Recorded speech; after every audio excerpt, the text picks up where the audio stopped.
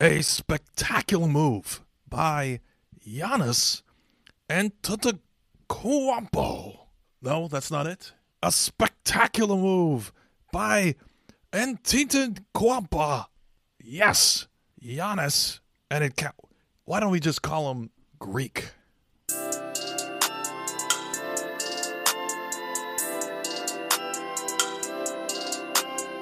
Thinking Basketball Podcast. My name is Ben.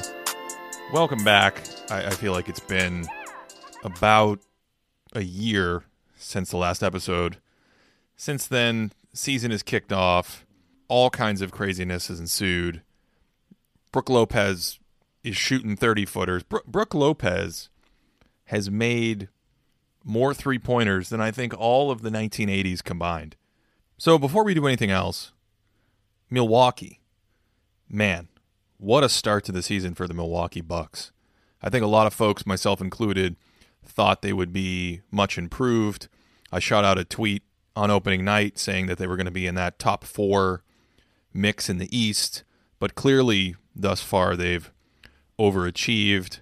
Swap out Jason Kidd at coach for Coach Budenholzer, and he's done a fantastic job.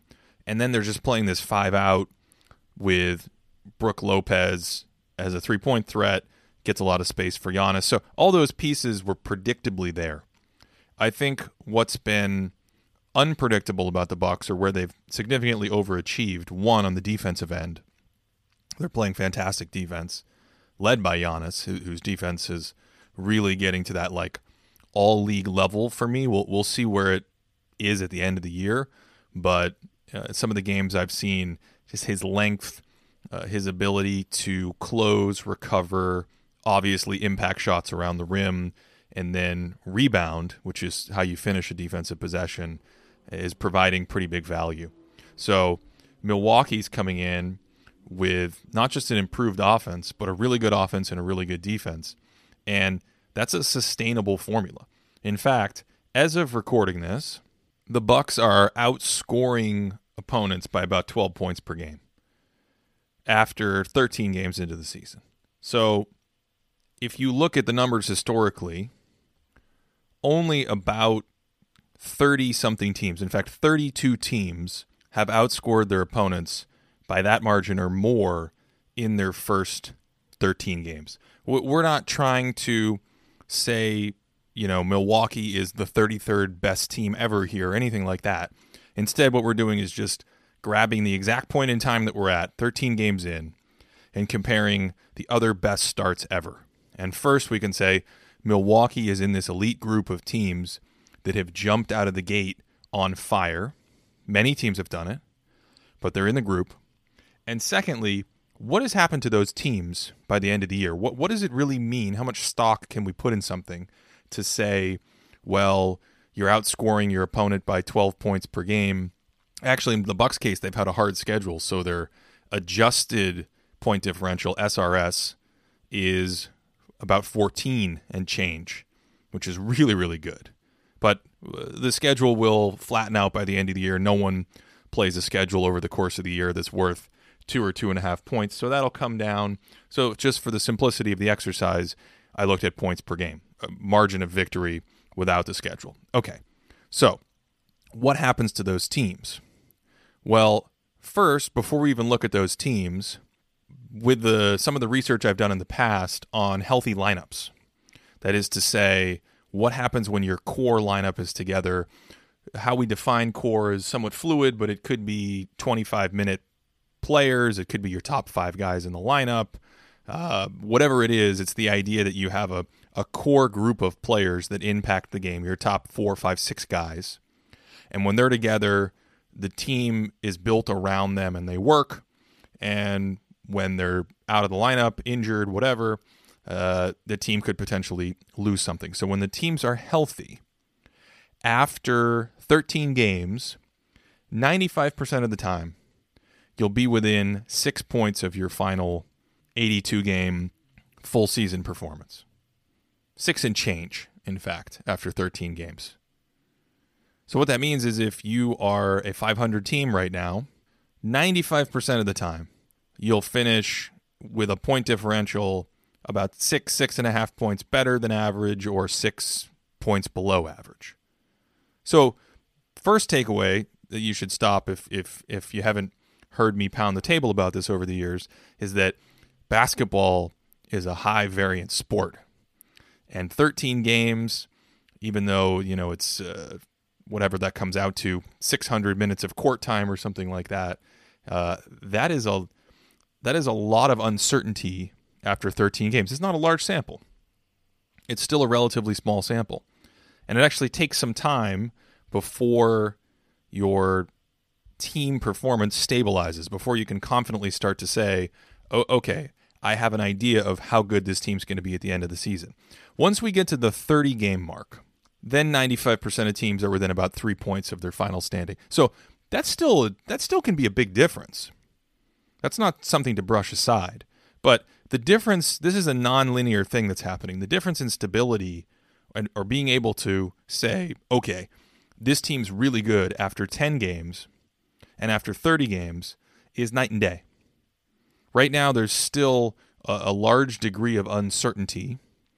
And as we start to move toward the middle of the season, we'll be a lot more confident in not only the order, like the shuffling of the deck and the order that the standings play out in. Those will start to resemble where they'll be at the end of the year, all things being equal, like health and trades. But we'll also have a much better idea of exactly how many wins this team is headed for. 55 to 60 versus 45 to 50. Those are two totally different brackets of teams. Those are two different classes of teams.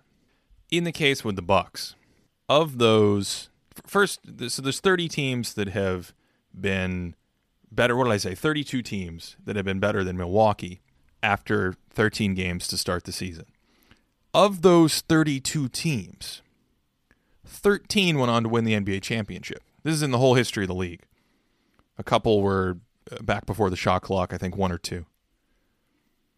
So that's 40% of the teams that have started like this go on to win the title. Another 40%, they make the finals or the conference finals. So 3/4 of these teams that have started like this end up at that championship level, end up at that Final Four duking it out level. That's really, really good.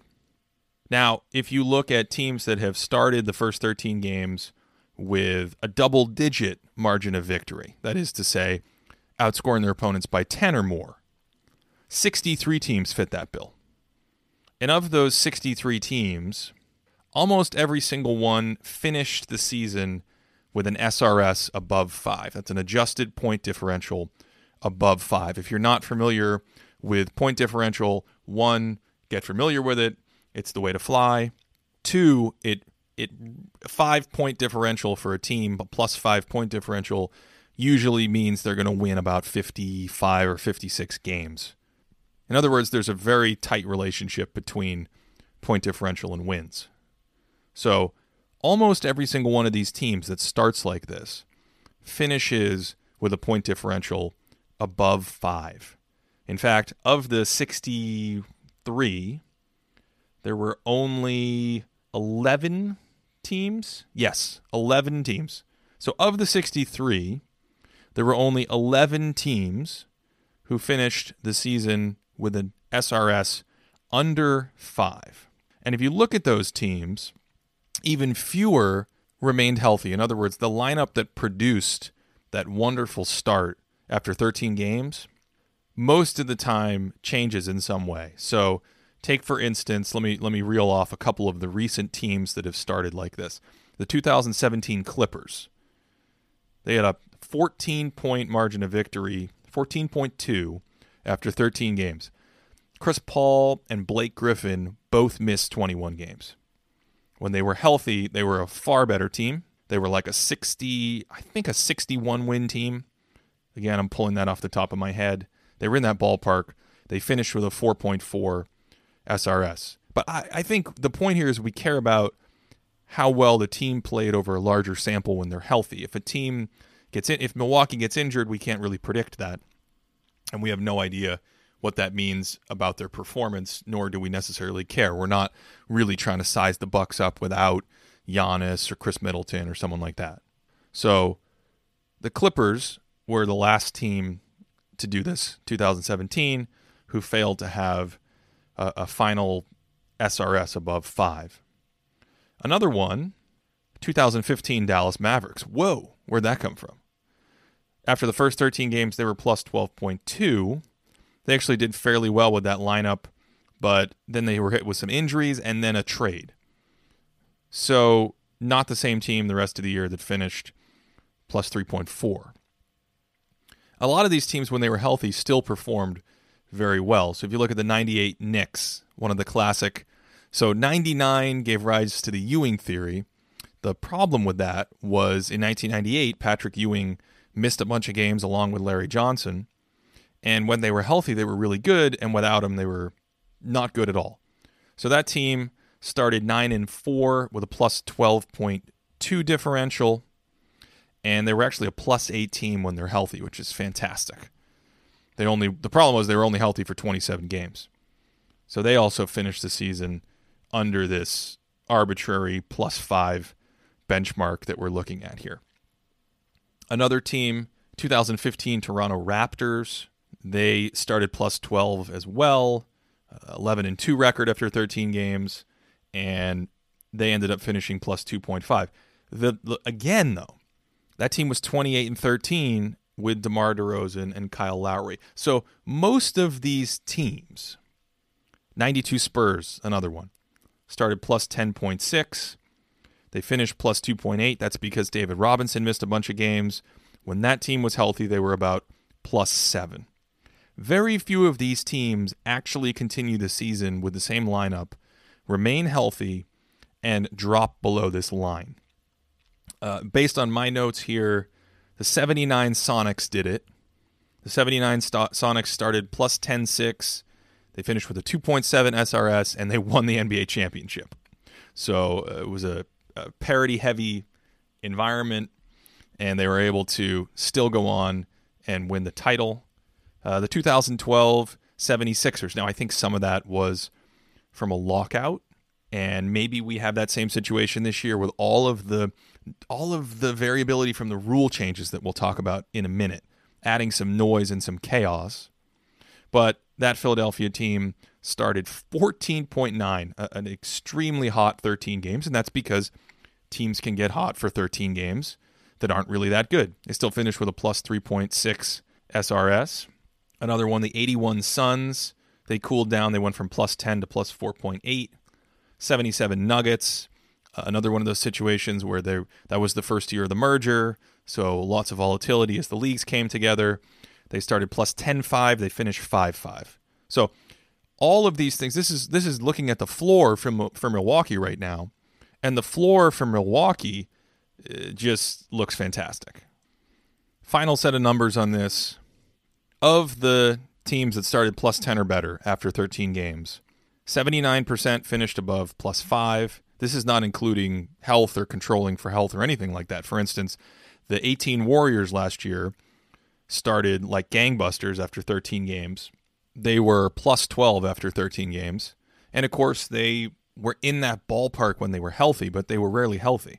So they finished the season with something like a plus 6 SRS because of injuries and all the things that go with that. So this isn't even controlling for health.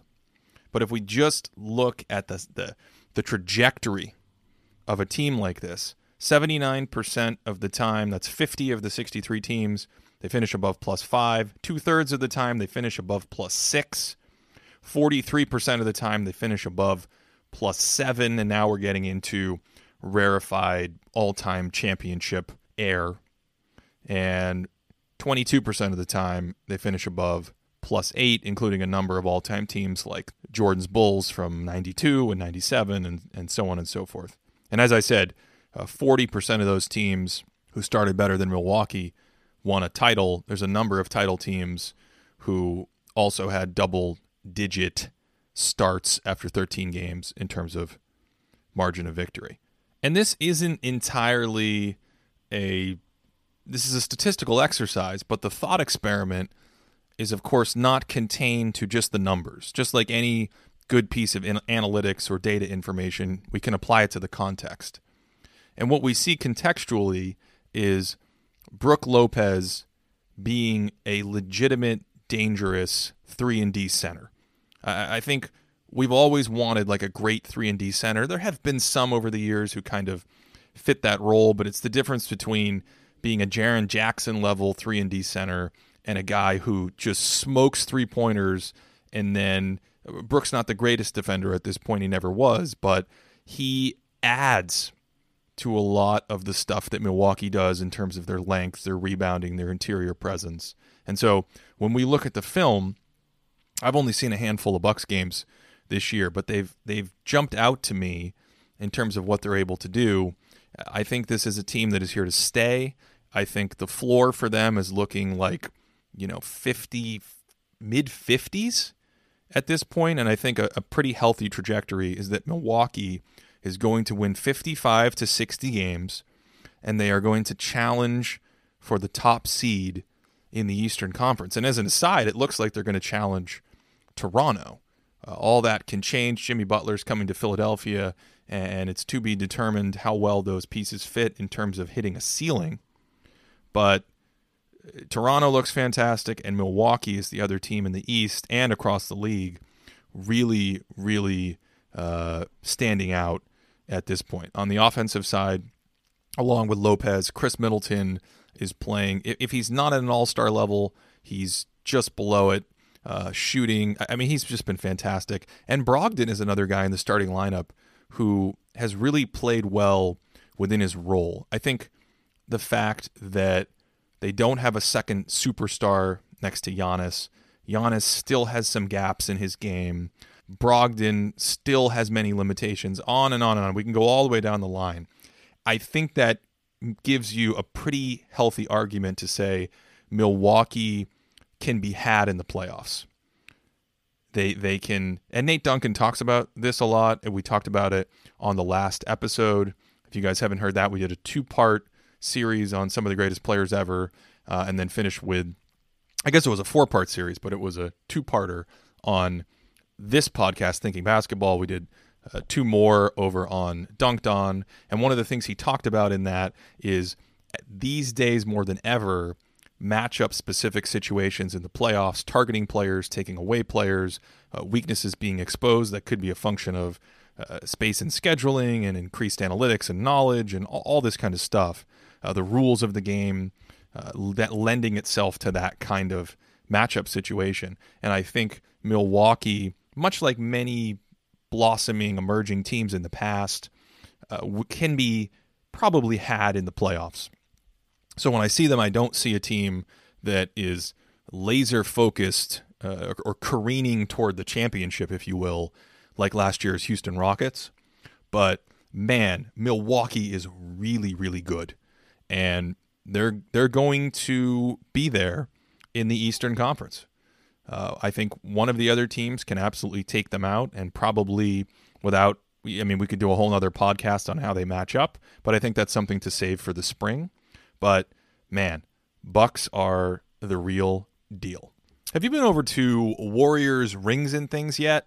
It's an all-new digital shopping experience unlike anything else in basketball. There's all kinds of random trinkets of knowledge and memorabilia related to Golden State and then some. For instance, Clay has an entire interactive video series on beards and hairstyles called Coiffing with Clay. Steph gets in there with a video on that series just on wispy facial hair strategies alone. It's fantastic. Kevin Durant auctions all of his burner accounts off every couple months. And, of course, you can pick up your versions of the classic T-shirt, I Just Did Your Effing Podcast. That comes in long sleeve, V-neck. You can get it in many colors. It's just a wonderful web store, one of the most fun shopping experiences I've had. Boogie Cousins, new Warrior, even has a book called Technicals in Street Clothes. It's all about Boogie and his sideline experiences. And last but not least, you can get a replica 2019 championship ring for the Golden State Warriors, which has, I'm told in the preview, 9 square inches of storage space for, I guess, whatever you want to keep handy when you are blinged out. It's Warriors Rings and Things. Check them out today. Okay, the last thing I really wanted to discuss about the start of the season is the incredible numbers that are being put up across the league. So, for instance, if we just go to Basketball Reference and look at their top 10 MVP candidates, they have a model that takes historical voting into account, looks at team success and the statistical profile of a player, spits out top 10 MVP candidates at any given time. And if we look at those guys and just look at some of the stat lines across the board, Kevin Durant, 27, 7, and 7 on 56% shooting. This is going to be field goal percentage because their little preview doesn't have actual true shooting. Steph Curry, 36-5. Giannis, 25, 13, and 6. Joel Embiid, 28 points per game, 13 boards, 4 assists. Some of these numbers that are being put up. DeMar DeRozan, 25, 7, and 7. These guys are all playing great. Don't get me wrong. But the point is, we have seen a flurry of tweets to start the season, or even embedded statistics inside articles that say only 3 players have ever had 32 points, 16 rebounds, and 8 assists in a game under the age of 26 and a half, or whatever it may be. This has become very commonplace.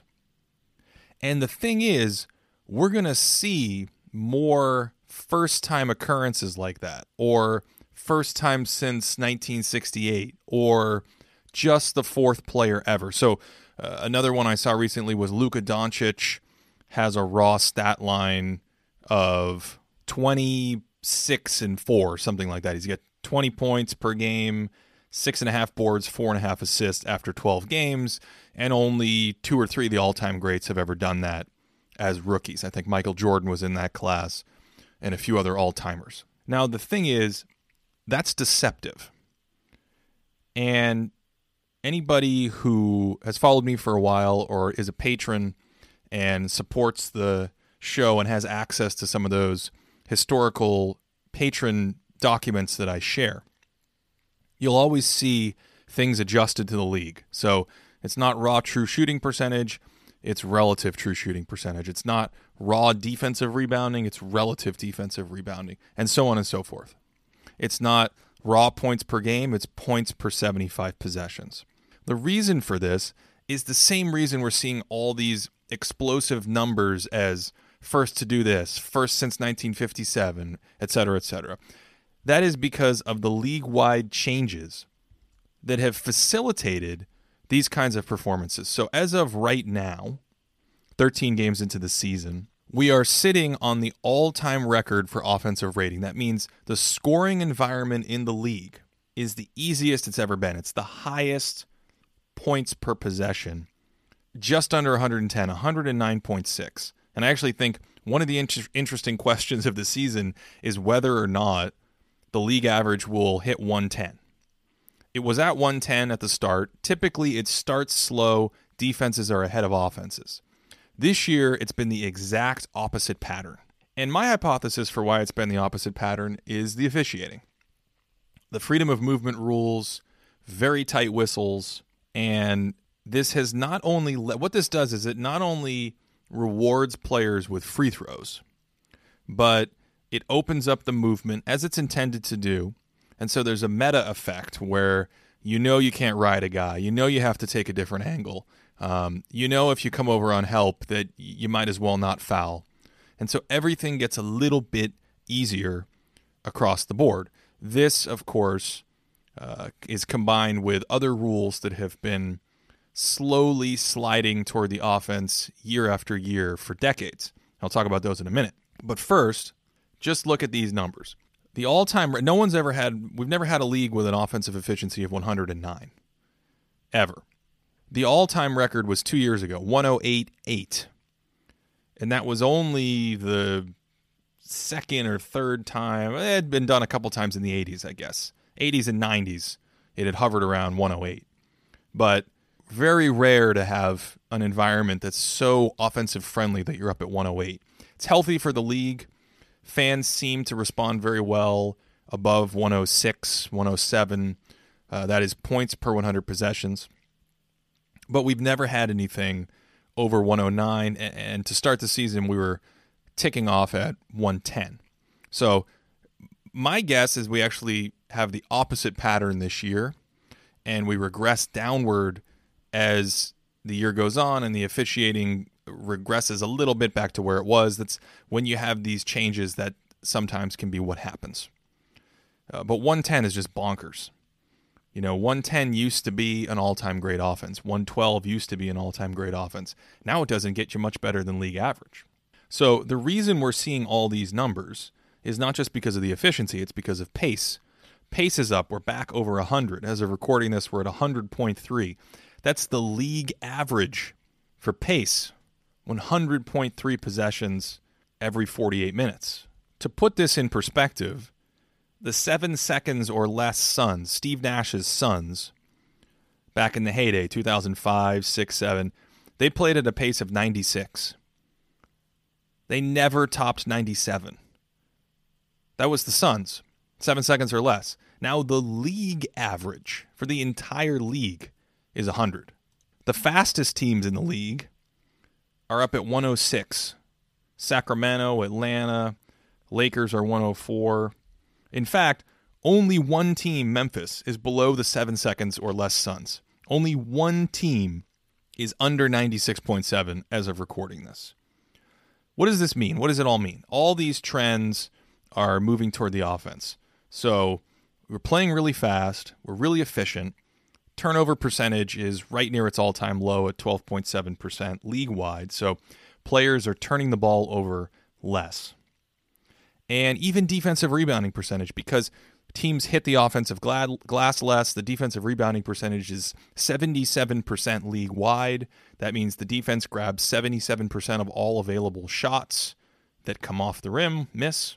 That's right behind the all-time record from last year. When you add it up, you have an environment that not only is going to lend itself to a lot of fantastic raw stats, but if your composite stats, if your box plus minus, if your whatever flavor of the day stat doesn't account for that, and it's used to one environment, all of the offensive numbers are going to be inflated.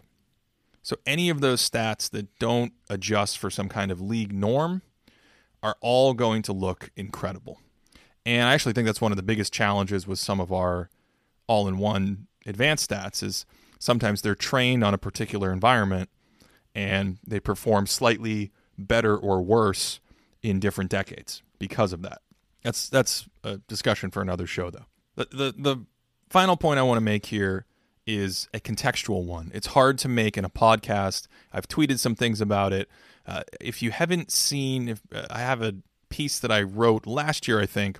It's called The Visual History of Spacing. Check out that piece because that's just one element of this. But it talks about spacing. It talks about the relaxation of dribbling rules.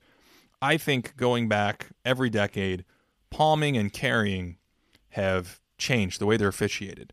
And that's going to organically reduce your turnover percentage.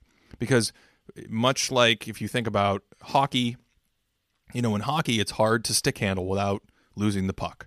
Well, the easier you make that, the more if you put Velcro on the stick, or I don't know, coming up with a horrible analogy here, but the idea is the easier it is to possess the ball, the easier it is to control it, and thus you're going to mitigate against turnovers. You're also going to make the scoring path in general more amenable. It's going to be easier for the offense. You also have continuation. Continuation, it used to be hard to get an and one. You really had to be in the middle of shooting, and the idea was you got hit while you shot, and so there's a reward. Now, it's almost a strategic component. When you feel contact, you go into a move. They're almost always getting the continuation. The continuation between now and 10 years ago is more liberal toward the offense. And back in the 80s and certainly 70s, it's like night and day. And yes, at first, even the little moving into the margins and taking advantage of the most subtle little opportunities were only performed by the wisest of players. Jason Kidd or Chris Paul would come flying down the court. Someone would nudge them, and they would realize, I'm going to get some contact. I might as well flail up a shot. see if I can get 2 free throws or in the act of shooting. And sometimes they would. Sometimes the referees, when players start hacking rules, historically, sometimes the referees don't like it. And a player will essentially say, wait, I literally went into the act of shooting because I knew the guy was going to foul me doesn't mean it shouldn't be a shot. You still see this sometimes at the end of games where there's an intentional foul coming, a team is ahead, and the player will shoot. And it's a bit risky if you mistime it, but the official will not give them the 3-shot foul. And I think by the letter of the law, the player is right, but officials are not keen to doing that. Well, when Paul and Kidd started this, they would be running down the court in transition, they would feel a foul coming, and they'd go into a shot that otherwise appeared unnatural. Now I feel like the whole league does this. So continuation is a huge thing, and again, it's a better topic for a YouTube video or a visual article than a pod, but when you put it all together, traveling, palming, continuation. I mean, let's look at traveling. It used to be a 2-step concept. The 2-step concept had to do with basically getting an extra step once you were done with your dribbling motion.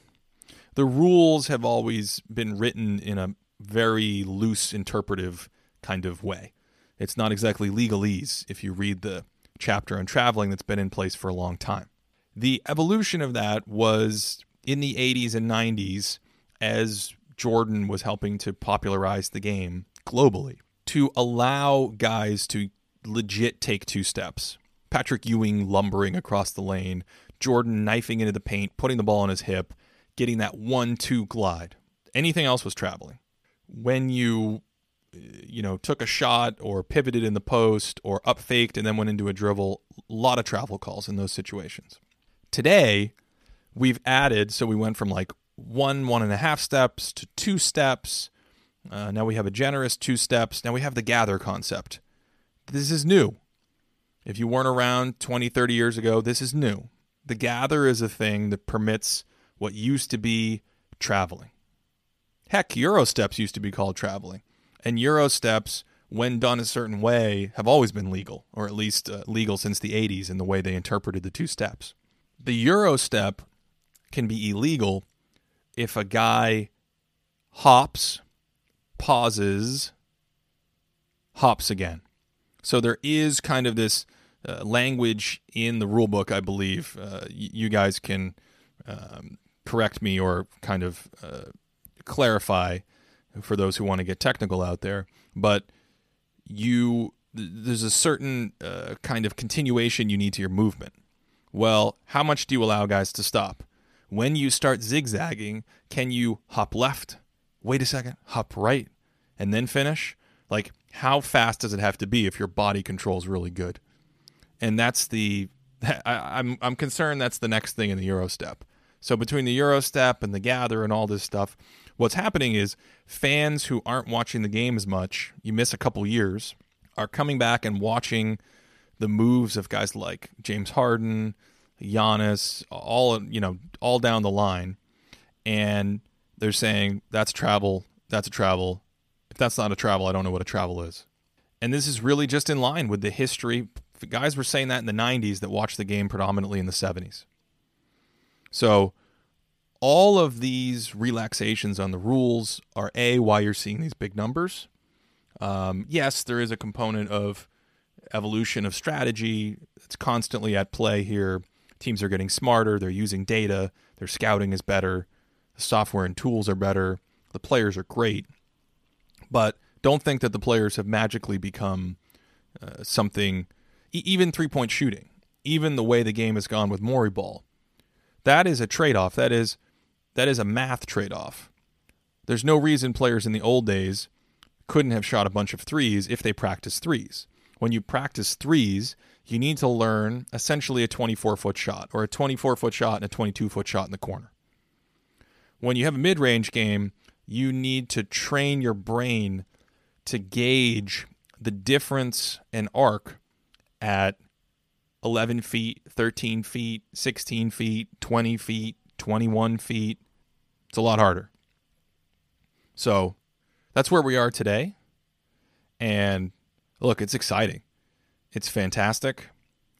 I am in no way trying to take anything away from these guys. I just want people to realize that when you compare stats across eras, when you say, this is the first time we've seen this since 1968. First time you've seen this since 1968 is because there were 115 possessions in the game, not 90 like there were 10 years ago. And because the offensive efficiency and the nature of the stats you're looking at, even defensive rebounding, this is fertile ground for these kinds of huge numbers. And the league loves it, but just keep that in mind when you're comparing. As always, I want to thank my wonderful patrons. You guys have been awesome, both in your support and your communication. If you want to support the show, it's really made possible by Patreon. You can check out patreon.com/thinkingbasketball. It's in the show notes. And if you sign up there, as of now, I do have a few historical documents along these lines that I share. I'm trying to add more. I got a bunch of work from this summer that I'm going to add. The question is whether to add it in a spreadsheet. I'm trying to work on something that's a little less cumbersome. So, as always, thanks so much for tuning in. Hope you guys are enjoying the basketball, and have a great day. I'll talk to you next time.